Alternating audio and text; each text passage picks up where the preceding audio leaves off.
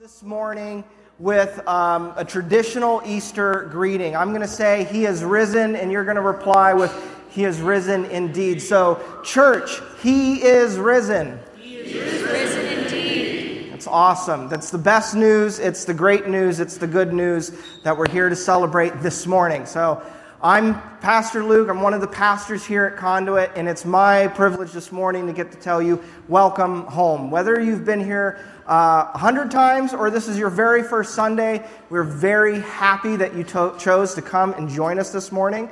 We want this to be a place where you can feel at home, no matter where you find yourself in your spiritual journey. Whether you're like, yes, I'm all about this, I've been waiting, I'm excited to celebrate Jesus and Easter this morning, or you're like, you know what, I don't really exactly know how Jesus fits into my life yet. That's absolutely fine. We're just happy that you're here, and we hope that you feel loved and welcome here. Today is Easter, and we are excited to celebrate that. And so we're going to kick that off here, and we're going to celebrate that Jesus has indeed risen. If you would, just join with me in a short prayer. Heavenly Father, thank you this morning that you sent your Son to die and then to rise, Lord, that you have come into the world to save the world and not condemn it, that you offer freedom and forgiveness to all who would come to know you, that grace is extended to each and every single one of us in this room. Lord, I pray that your Holy Spirit would enliven our hearts with joy this morning, that you would fill our mouths with praise. Lord, might all of this be for your glory. In Jesus' name we pray, amen.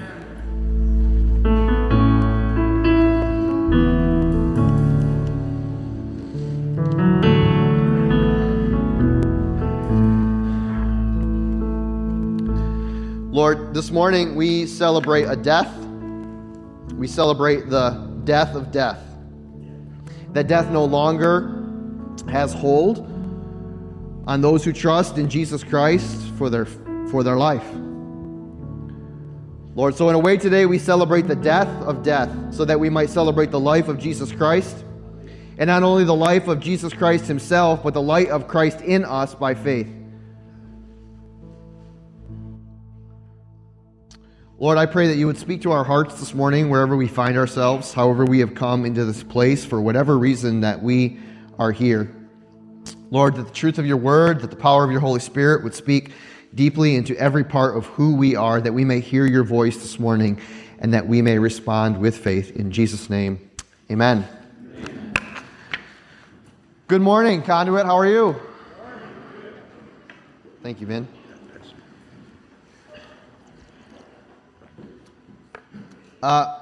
My name is Cameron. I'm one of the pastors here at Conduit. If this is your first time visiting with us this morning, get used to this right here.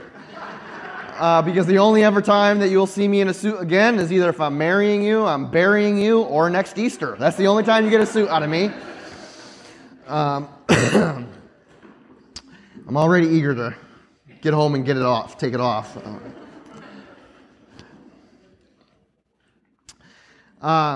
But all kidding aside, we welcome you here this morning. It's good to be with you. It's good to celebrate this morning.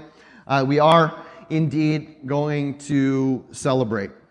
But I want to get right to the point this morning.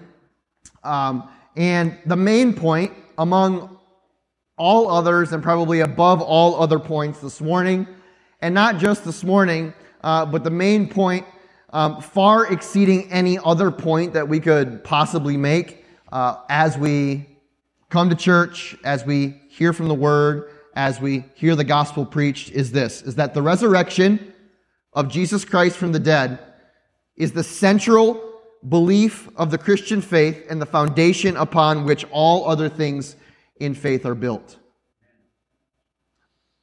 There is no other greater truth. There is no higher truth. There is no more significant truth that if you are going to build a life of faith, if you are going to build a life at all, there is no greater truth than the truth that we come to celebrate on Easter Sunday, which is that Jesus Christ has been resurrected from the dead. Hope that we're going to get into we can talk about that even a little bit more and a little bit deeper this morning. But the Apostle Paul, he wrote to kind of like confirm this truth. The truth that at the foundation of all things that we believe or possibly could believe is the resurrection of Jesus.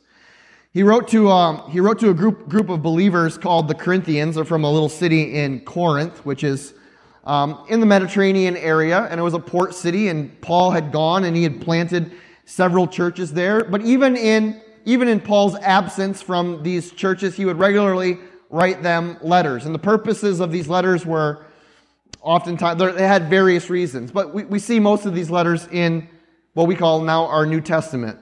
Letters like Galatians and Ephesians and Philippians and Colossians and Corinthians and the Thessalonians and stuff like that. Those were all correspondence that Paul, this leader, this apostle of the early church, would write these churches that are around the Mediterranean area. And over the course of these correspondences with them, he offered them oftentimes words of encouragement. Sometimes he would offer them words of instruction, and sometimes he would offer them words of correction because they needed correcting. Maybe they had gone, they had maybe stepped off the path of what he had taught them and what they had initially believed. Now, for the Corinthian church, somewhere in the midst of their faith development, pockets of believers had come to a place of doubting that the resurrection of the dead is possible at all. Aside from it being possible in a miraculous work, for instance, with Lazarus, or a miraculous work with, say, for instance, Jesus himself raising from the dead, they were just out to say, we don't think that resurrection happens even in those cases, even in the most miraculous cases, even when we would say like God himself did it. Now, Paul's correction and word to them was clear in the letter to the Corinthians. He said essentially that we must hold firm to the belief that the resurrection is possible as a miraculous work of God. A miraculous work of God. Something that is not natural or is supernatural by definition, meaning that when we look at something like the resurrection and we try to examine it in any type of logical framework that you and I would examine any other thing ever in the history of things, that it would naturally not make sense. People don't come back from being dead. His encouragement to them, his instruction to them, his correction to them was not in an effort to get them to believe one single spiritual principle or to try and get them to believe in something that had little consequence for the rest of their life and faith. He wasn't making an argument about something that didn't matter, about something that was secondary in nature, like whether or not your pastor should wear a suit every Sunday, right? It wasn't something small like that. It was something much more significant than that. Paul says this instead. In 1 Corinthians chapter 15, verses 1 and 2, he says, "Now, brothers and sisters, I want to remind you of the gospel that I preached to you, which you have received and on which you have taken your stand. By this gospel you are saved, if you hold firmly to the word that I preached to you. Otherwise, you have believed in vain." Now, what is this gospel that Paul proposed to preach? And that was the foundation or the centrality of all of the rest of their faith. What is the thing that they must stand firm in, or else all of the rest of their faith is in vain, is practiced without purpose and without meaning? He goes on to tell them exactly what that gospel is. He says that Christ died for our sins, according to the Scriptures, that he was buried and that he was raised on the third day, according to the Scriptures, that he appeared to Peter and then he appeared to the 12, and after that he appeared to 500 others at the same time, and then he appeared to James, then to all the apostles, and then last to me, he says in 1 Corinthians chapter 15. Paul's main focus, His main point here is that the centrality of Jesus' atoning work on the cross and the resurrection of Him from the dead is the thing upon which all other faith proclamations or principles or beliefs are built upon. You take that out, you kick out not just one leg of a table, you kick out all four legs of the table of our faith. That there is no Christian faith. There is no Christian practice without the firm belief in both the atoning sacrifice of Jesus on the cross and the resurrection of His physical body from the dead. It was not the miracles of Jesus that Paul focused on in this moment. It was not the teaching of Jesus. It was not His relationships with His disciples or His followers. Paul didn't just hit the high points of Jesus' ministry like we often talk about the high points of Jesus' ministry, the time that He did this miracle or that healing or the Sermon on the Mount, that teaching, that was pretty cool, right? That was pretty big. But Paul hit right to the point that the thing that we must stand firmly upon as the foundation of our faith is the atoning work of Jesus Christ on the cross and the resurrection of Him from the grave. He goes on to say this at the end of 1 Corinthians chapter 15, both in verse 14 and in verse 17. He says, "And if Christ has not been raised, our preaching is useless, and so is your faith. More than that, we are then found to be false witnesses about God, for we have testified about God that He raised Jesus from the dead. But He did not raise Him, if in fact the dead are not raised. For if the dead are not raised, then Christ has not been raised either." Verse 17, "And if Christ has not been raised, then your faith is futile, and you are still in your sins." This is the truth that we come to celebrate this morning. For some, this may be a truth that has resonated deep within our hearts for, I don't know, as long as you've been following Jesus. For others, I understand that this may be the first time that you've ever heard anything like this at all. You may have heard Jesus' name, you may have heard what He's about, you may have heard that He was a great teacher, that He proposed the moral ethic of love, right? Loving God the Father with all your heart, soul, mind, and strength, and loving your neighbor as yourself. And I would propose that, yes, you are absolutely correct, that God is a God of love expressed to us in the life of Jesus Christ. But the centrality of the faith, the centrality of all who Jesus is and what He comes to do and what He claims to do is wrapped up in these two singular things: that He died on the cross for the forgiveness of our sins, and that through the power of the Holy Spirit, God raised Him back from the grave in victory over sin, not so that you could just look upon it and say, wow, that's a nice story, but that you too could experience the same life of resurrection that Jesus experienced. This is the central thing. I mean, my brothers and sisters, my old and new friends here in the room, hear these words and let them echo in the chambers of your hearts from this day until the very last. Jesus Christ died so that your sins would be forgiven and you could be reconciled to God the Father.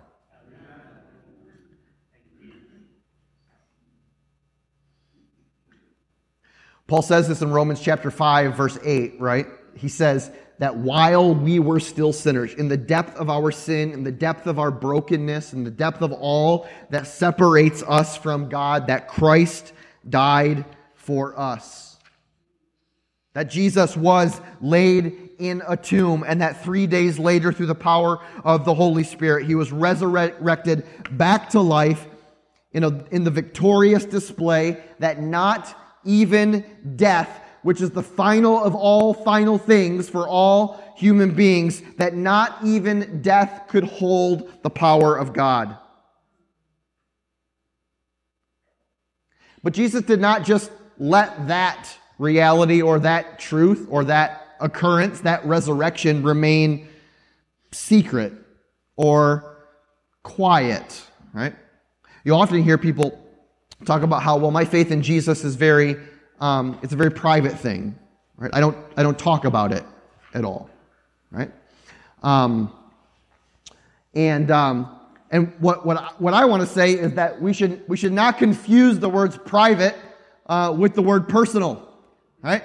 That my faith in Jesus Christ is very personal to me, right? That Christ has delivered me from my sin, that Christ has set me free from brokenness and hopelessness and addiction and shame and anxiety, that Christ has set me free from the power of all of those things. But those things are not private to me at all. If anything, they are the thing that I want to be the megaphone of my life. It is deeply, deeply personal to me, but private has nothing to do with what Jesus has done in our life, because the very first thing that Jesus did when he resurrected from the grave was he went and showed himself to others. Hey, look, death no longer has a hold on me. Death no longer has a hold on you. That which I said I was going to do, I did it.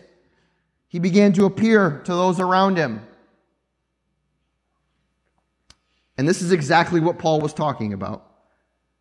Without all of this, without the atoning work of Jesus for our sins, without the resurrection of his body from the grave, that our faith, everything upon which we could build our faith, is futile.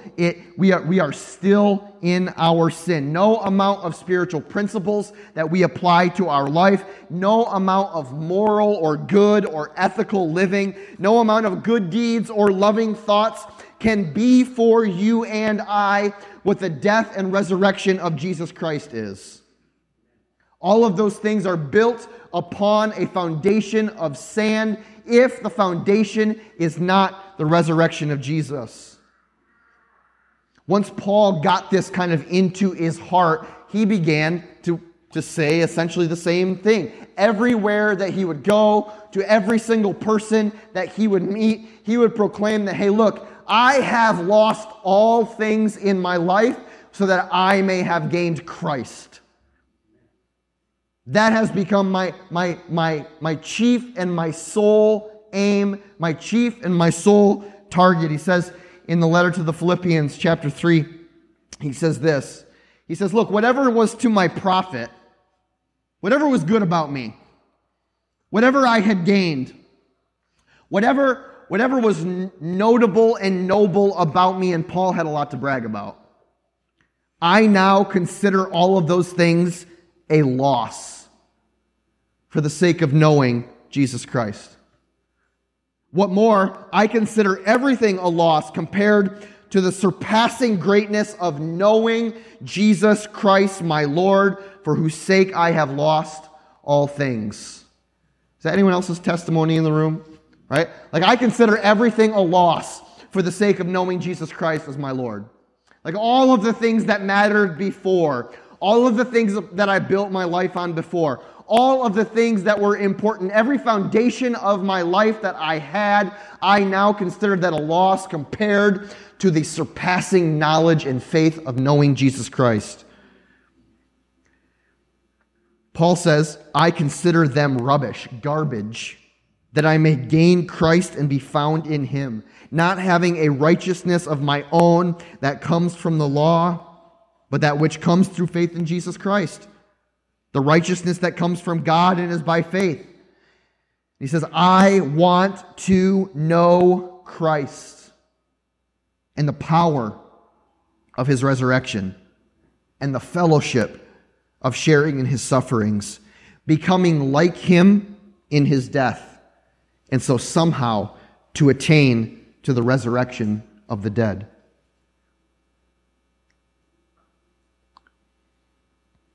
Now, in some ways,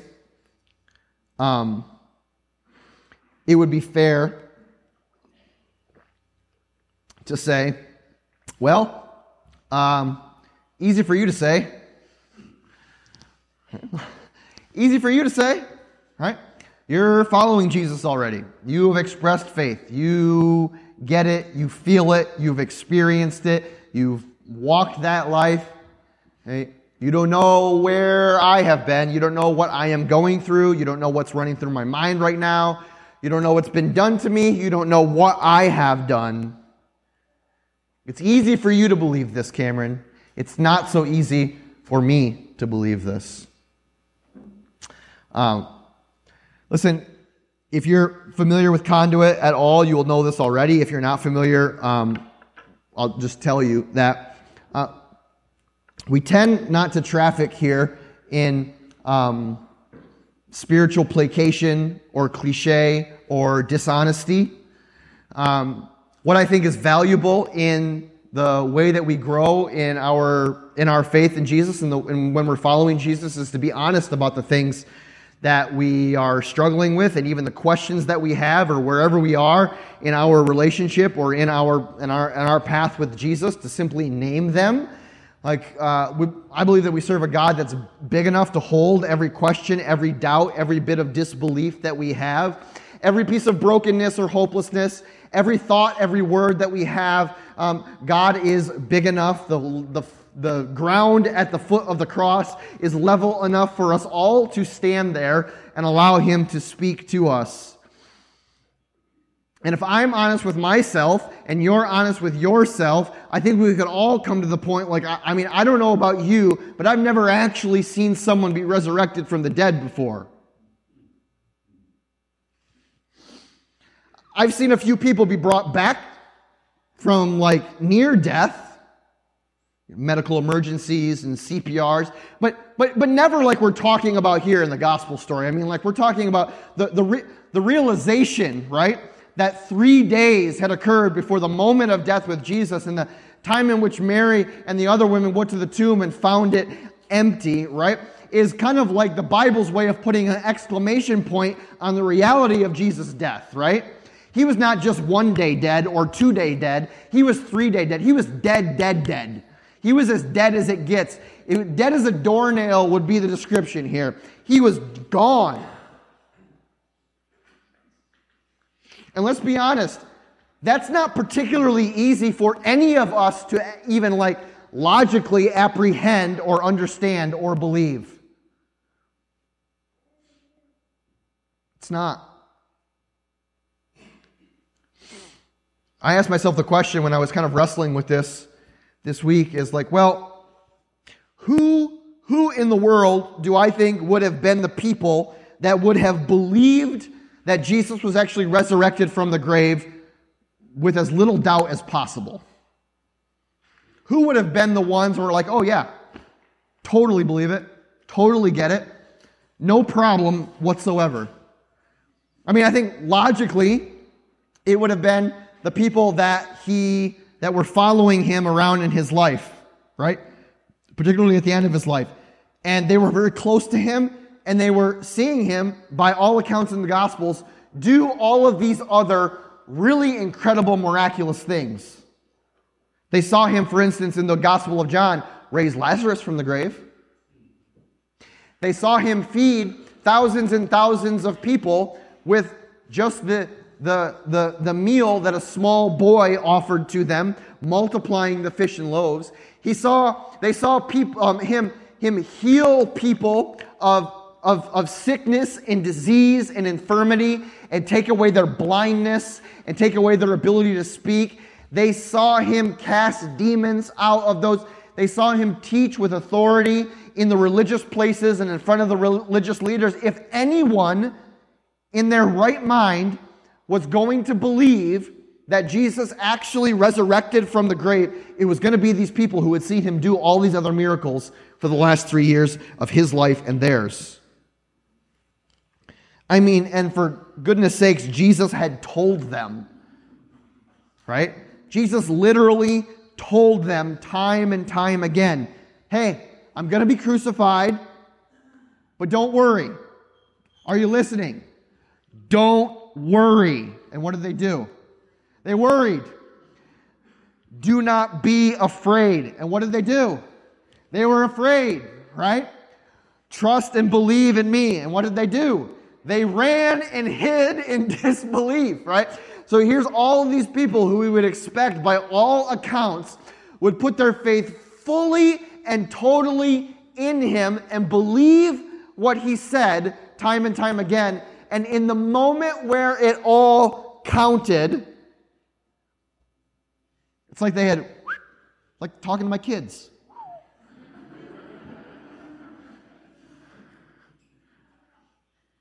Mary showed up to the tomb that morning to anoint Jesus.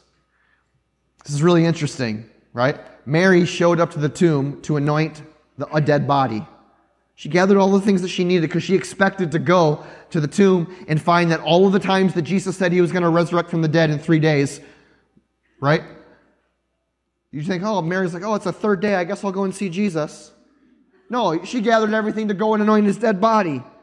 You would think that as she found the tomb to be empty this morning, that she would snap back to the memories of Jesus saying that this exact thing would happen. But what happened? We have two accounts here that tell us a little bit about it. In Luke chapter 24, verses 9 through 11, Mary saw that the tomb was empty, and so she took off running to go and tell the others. When they came back from the tomb, they told all these things to the 11 and to all the others. It was Mary Magdalene, Joanna, Mary the mother of James, and the others with them who told this to the apostles. Hey, the tomb is empty. Jesus is not there. What was the disciples' response? But they did not believe the women because their words seemed to them like nonsense. Another account of the gospel, Mark's account, Mark chapter 16, says essentially the same thing. It says, she went, Mary, and told those who had been with Jesus, who were mourning and weeping, right? If they were in a state of perpetual belief that Jesus was going to do what he said he was going to do, I don't think that they would have been mourning and weeping. They probably would have been clapping and celebrating. When they heard that Jesus was alive and that she had seen him, they did not believe it. So if even those who were closest to Jesus could not fathom with belief that he has resurrected from the grave, we might find ourselves in a spot of familiarity with them, maybe be a little bit more gentle in our own faith journey as we struggle with disbelief often. Being like, wow, the people who literally saw him raise someone from the dead last week, right, are now sitting in disbelief that this thing could even possibly happen.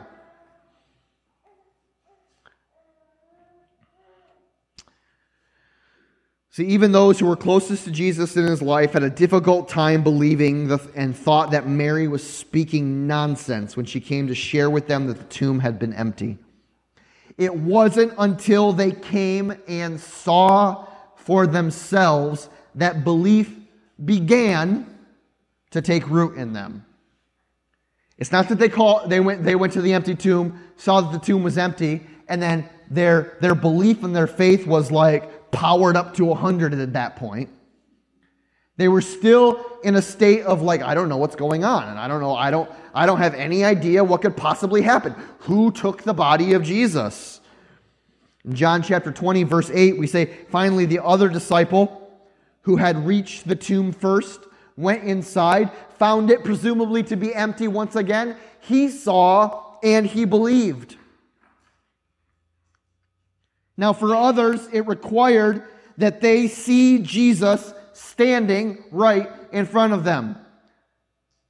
This disciple went in the empty tomb, saw that Jesus wasn't there, and it was at that moment that a seed of belief was planted within him. Others needed a little bit more evidence in order to express belief and faith that Jesus could possibly be resurrected from the dead. We, of course, have the classic story of Thomas, right? Who we like to call Doubting Thomas. I always like to call him Realistic Thomas because I think he's probably pretty realistic.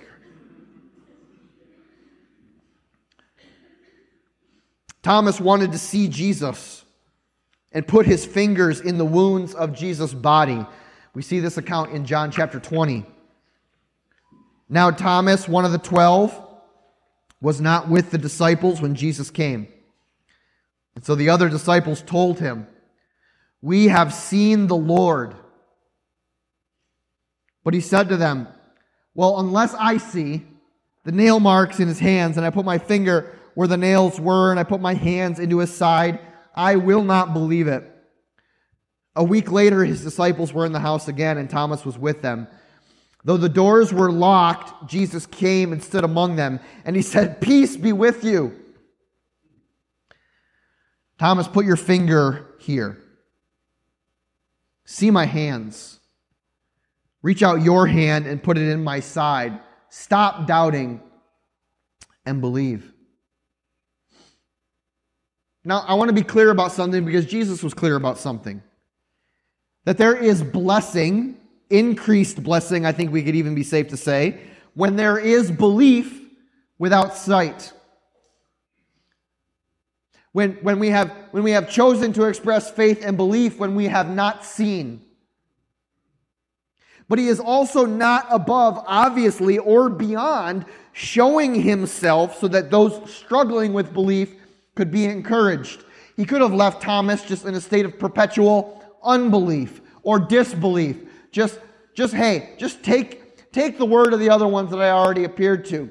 But in an act of grace, right, he met Thomas at his point of disbelief. Jesus wasn't like, no, you need to express belief in me and then come find me and then we can work something out. Jesus was gentle with Thomas's belief, so much so that he gave Thomas what he needed in order for Thomas to take the next step in belief on who Jesus was and what he came to do.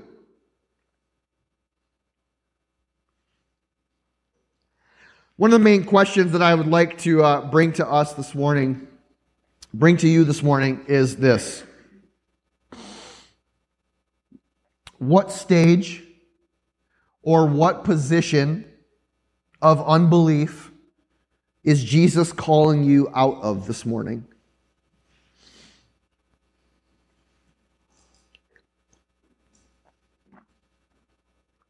Maybe you're here and you've been walking with Jesus in your life for a really, really long time.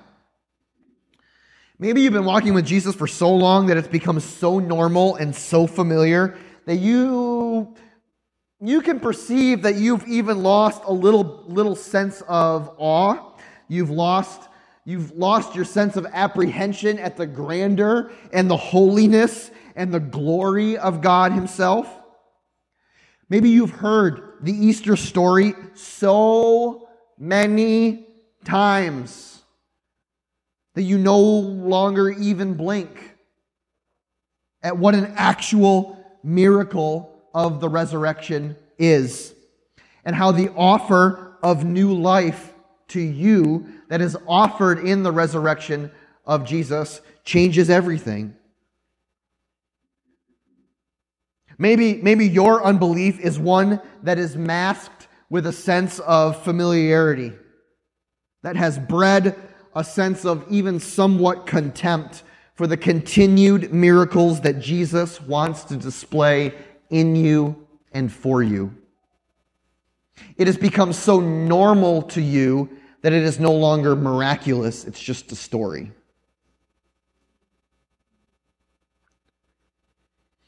Maybe you've been, I guess you could call it, proverbially shaking hands cordially with Jesus, but keeping him at a Heisman distance, right? You've looked a little bit. You may have window shopped. You've appreciated Jesus. You've appreciated the things of faith, but you've never embraced. You maybe mix in a little bit of Jesus ethic with your life here, a little love your neighbor there, but you're still really just dipping your toe in the water because full submersion into relationship with Jesus just sounds like it costs a little too much of the stuff that you're not ready or willing to give up at this point. Maybe your stage of unbelief is just the unknown. What will this cost? What actually will happen when I begin to express faith and belief in Jesus, even if a little bit? What if life changes for me? Or even worse, what if I take a step of belief and life doesn't change?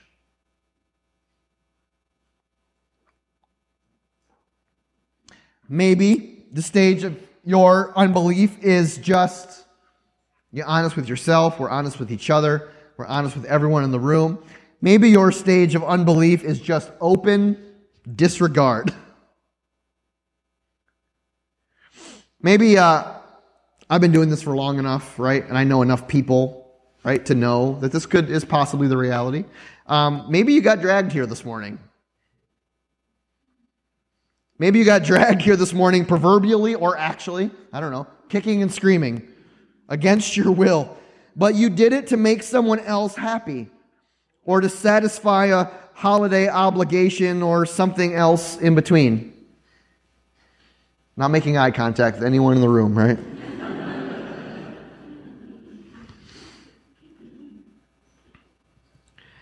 Maybe you're here wanting really nothing to do with Jesus or anything associated with church at all.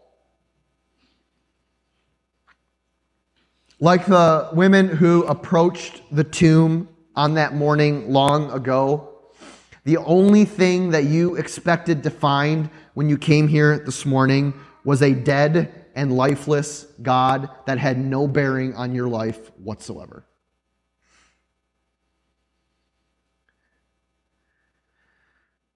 Here's the really tremendous thing,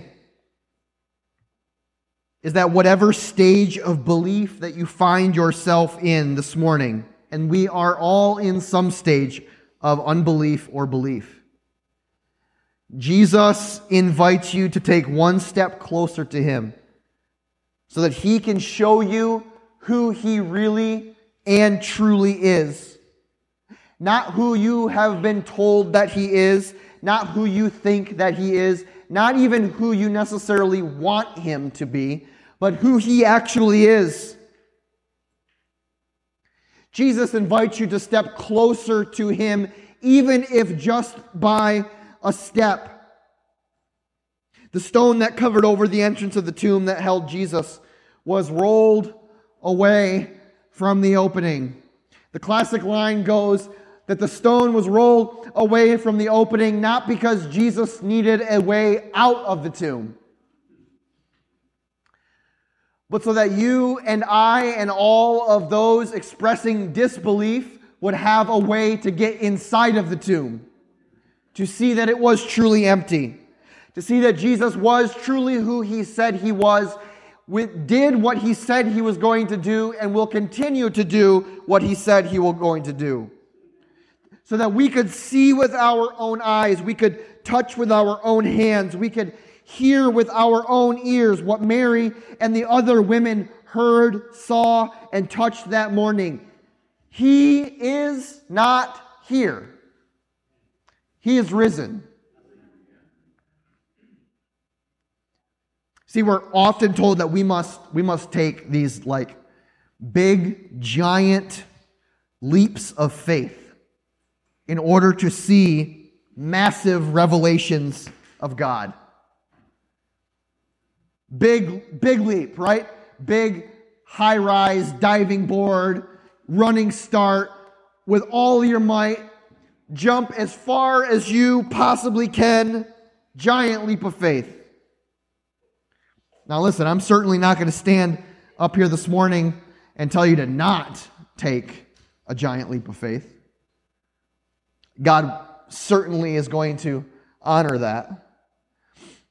But I will tell you that I believe that Jesus invites us all to even small steps and small measures of faith, and that when we take one step towards Him, He takes 5 steps towards us. That as our heart and our life begins to seek after Him, right? He receives that as an invitation to continuously reveal Himself to us.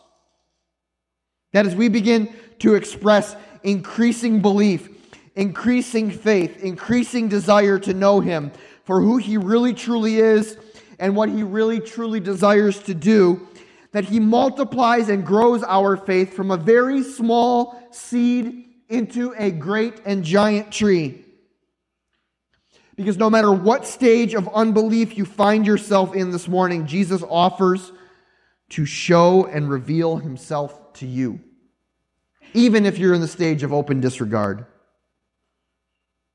And if you have faith to believe this morning that the resurrection of Jesus Christ from the grave is indeed a miracle upon which we can build our lives, I want to propose to you that it's not really the only miracle that is associated with Easter, or the Easter season, or the Easter life.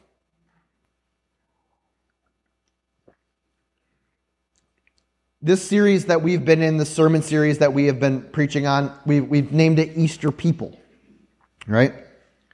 We've been focusing on the people of the Easter story, but also in maybe a little bit of a play on words, we've been focusing on the truth that runs through this reality. That because of the resurrection of Jesus Christ, our stories are rewritten as well. That Easter people is those who express faith and belief in the resurrection of Jesus Christ, and we then become identified not through the life in our flesh, but the life that we live in the reality that the resurrection has changed everything for us. One of the most significant miracles that comes out of the reality of the resurrection of Jesus is that the same resurrection that He experienced is offered to us as well.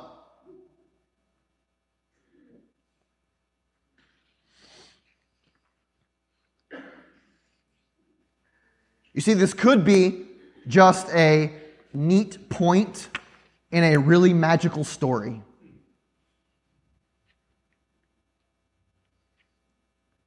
If it was only about, hey, look at what God did in Jesus. Isn't that cool? Yeah, that's really cool. But what does it matter? It matters because time and time and time and time again through Scripture continuously proclaims that the resurrection of Jesus Christ from the dead makes the path clear for you and I to experience the same resurrection from the dead and life given to us through Jesus. You see, on Good Friday, this past Friday, we celebrated here and we proclaimed that through the work of Jesus on the cross, the power of sin has been defeated. Forgiveness is offered to us as we express faith in Jesus Christ and His work on the cross, the breaking of His body, the shedding of His blood, the completed atoning work of Jesus makes our sin is borne by Him on the cross, and now we may be forgiven. Now on Easter today, we celebrate a connected but different spiritual reality. Today we celebrate that what the world thought was final in the death of Jesus, God knew was the stage for the miracle of resurrection. Jesus won victory over sin on the cross and victory over death in the resurrection, and the same victory that was His can now be ours through faith in Him. We can have victory over our sin through the forgiveness offered to us in the cross, and we can have victory over death by the victory offered to us through the resurrection. Both of the things that Jesus accomplished, He did not accomplish solely for His own good, but for our good. All of this is offered to us as a measure, an expression of God's love. Paul says in Ephesians chapter 2, but because of His great love for us, God, who is rich in mercy, has made us alive with Christ, even when we were dead in our transgressions. It is by His grace that you have been saved. He continues to go on and say it like this in Romans chapter 6. One of the greatest explanations of our unity with Christ in both his death and his resurrection. He says this, Romans chapter 6, verses 4 through 7. We were therefore, you and I, when we express faith in Jesus Christ, when we take one step forward in belief towards him, when we trust him for all that we are and all that we will be, we were therefore buried with him through baptism into death, in order that, just as Christ was raised from the dead through the glory of the Father, we too may live a new life. If we have been united with him like this in death, we will certainly also be united with him in his resurrection. For we know that our old self was crucified with him, so that the body of sin might be done away with, and that we should no longer be slaves to sin, because anyone who has died has been freed from sin. Paul here describes the Christian act or practice of baptism. And if you could picture with me here, I'm assuming that you all have at least some mental picture or understanding of what baptism is or what it looks like, right? Maybe someone's standing in a pool or a pond or a river. And they're standing there next to a pastor or someone who is, spiritually significant, leading them in their life, right? And the pastor maybe is standing next to them and they say, I baptize you in the name of the Father and the Son and the Holy Spirit, right? And they lean back and they are placed underneath the water, fully. And we hold them there for 3 days.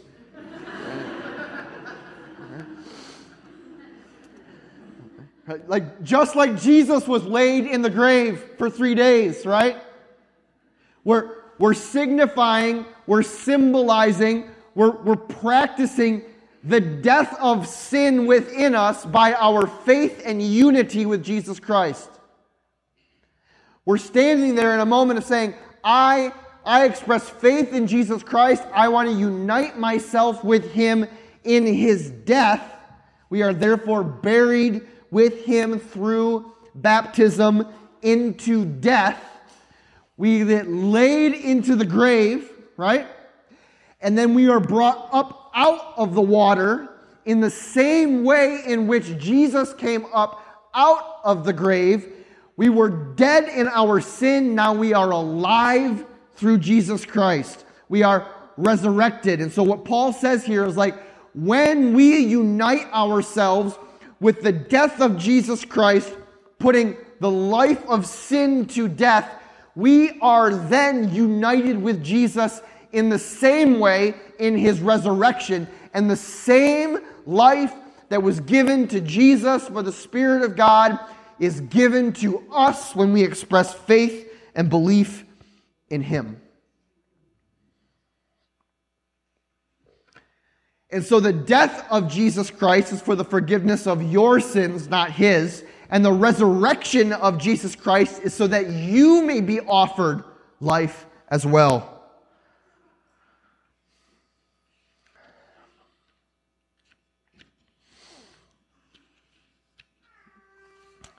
There is no greater truth than this. There is no greater foundation upon which you can build your life than on the offering of Jesus Christ himself to you. Whatever place or stage of unbelief, disbelief, following Jesus for a long time belief, cordially shaking hands with Jesus but not committing belief, open disregard for Jesus and all that there is for the Christian faith type of belief, whatever it is, whatever place of belief that you find yourself in this morning, the tomb of Jesus Christ remains empty so that you can go in to see that he is alive. That he desires that you would know Him for who He truly is and what He truly desires to do in you and for you, so that you may experience, maybe for the first time ever, the lifting of the burden and weight of sin that you have carried with you throughout all of your life, and you can't figure out why something is missing, something is heavy, something is always so broken, hopeless, lost, abandoned, confused about who you are. We are lost until we find our life in Him.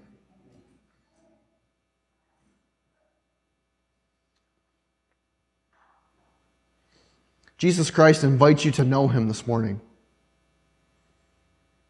Maybe for the first time, or maybe in a reapprehension of the glory and wonder of the resurrection that is offered to you as a gift for your own life.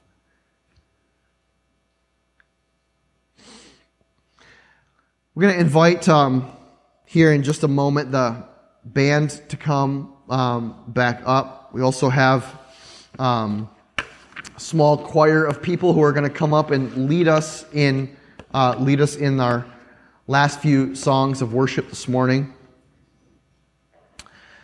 But I also want to make this very, very clear, right? Is that the gift of Jesus Christ for the forgiveness of your sins and the resurrection of your body so that you might know and live with Him through all eternity is offered to you now, this morning. If you are standing in a place of, like I have been in, just perpetual disbelief, but I hear the voice of the Lord calling to me, I hear, I feel, I know something inside of me is moving me to respond in belief this morning in a way that I have not ever responded before, right? Do not harden your heart to the voice of the Lord that's speaking into you this morning. Well, I don't know if it's really Him. It's Him. Yeah, it's Him. It is.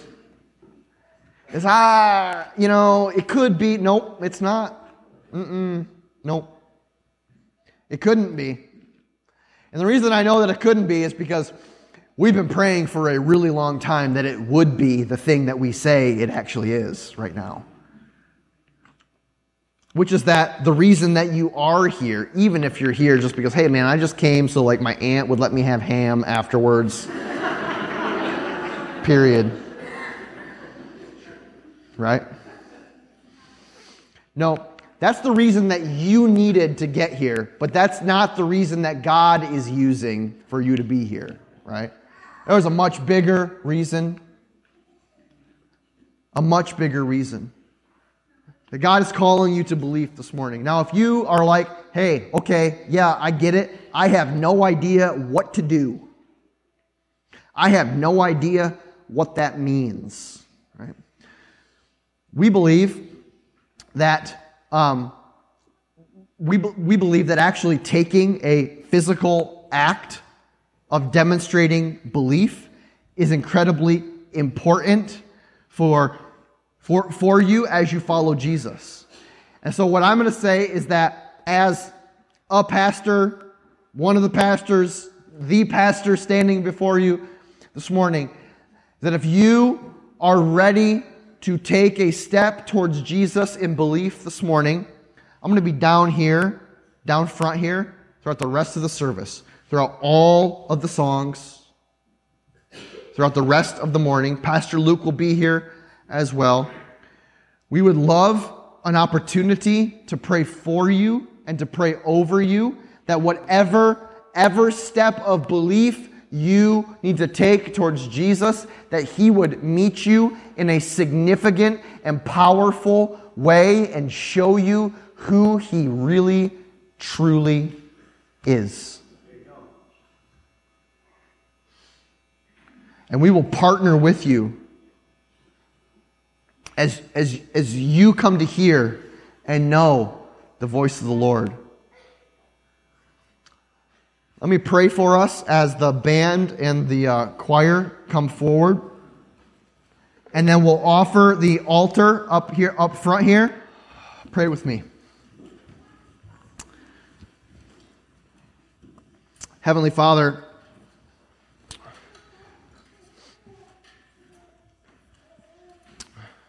you know whose are yours.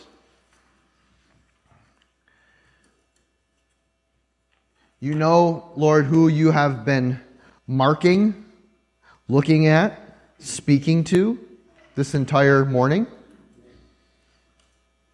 You know the fear that exists. You know the apprehension. You know the doubt. And you know the disbelief. Father, I pray that in an expression and overflow of your grace, you would give us boldness to believe beyond a place than we have ever believed before. That you would give us boldness to commit past a place than we have ever committed before. That if we openly have disregarded anything and everything that has to do with you, Lord, that you would break through the hardness and crust of our lives, Lord, so that we might know you and the immensity of your grace for us, that even while we were yet sinners, that Jesus Christ has died for us. If we have found ourselves, Lord, in a place of just kind of cordially shaking hands with the things of God, but never having the courage or the understanding or the place or opportunity to fully jump in, Father, I pray that you would surround us with such a cloud of people this morning to encourage and love us into that decision. Lord, that it would become one of joy and celebration and ease. Lord, and if we are in a place of unbelief or disbelief that is attached to our familiarity with the things of God, with the stories of Scripture, where we have lost our awe, we have lost our faith that you do miracles even now in this day and in this place, Father. Lord, I pray that you would re-grab our heart, shake us out of our apathy, that we might see the glory and holiness of your resurrected Son, Jesus, not just then, but for us now. And that all that has since been has been dead in our lives will be made alive by faith. Father, move in this place now. Let your Holy Spirit hover over these people, that they might know the significance and immensity of your love for them in Jesus Christ, in whose name we pray. Amen. I pray that the eyes of your heart may be enlightened, in order that you may know the hope to which he has called you, the riches of his glorious inheritance in the saints, and his incomparably great power for us who believe. That power is like the working of his mighty strength, which he exerted in Christ when he raised him from the dead and seated him at his right hand in the heavenly realms, far above all rule and authority, power and dominion, and every title that can be given, not only in the present age, but also in the one to come. God has placed all things under his feet and appointed him to be head over everything for the church, which is his body, the fullness of him who fills everything in every way. Conduit, hear the good news. Jesus Christ is risen. Amen. Be blessed. Have a fantastic Easter. You are loved. Thank you.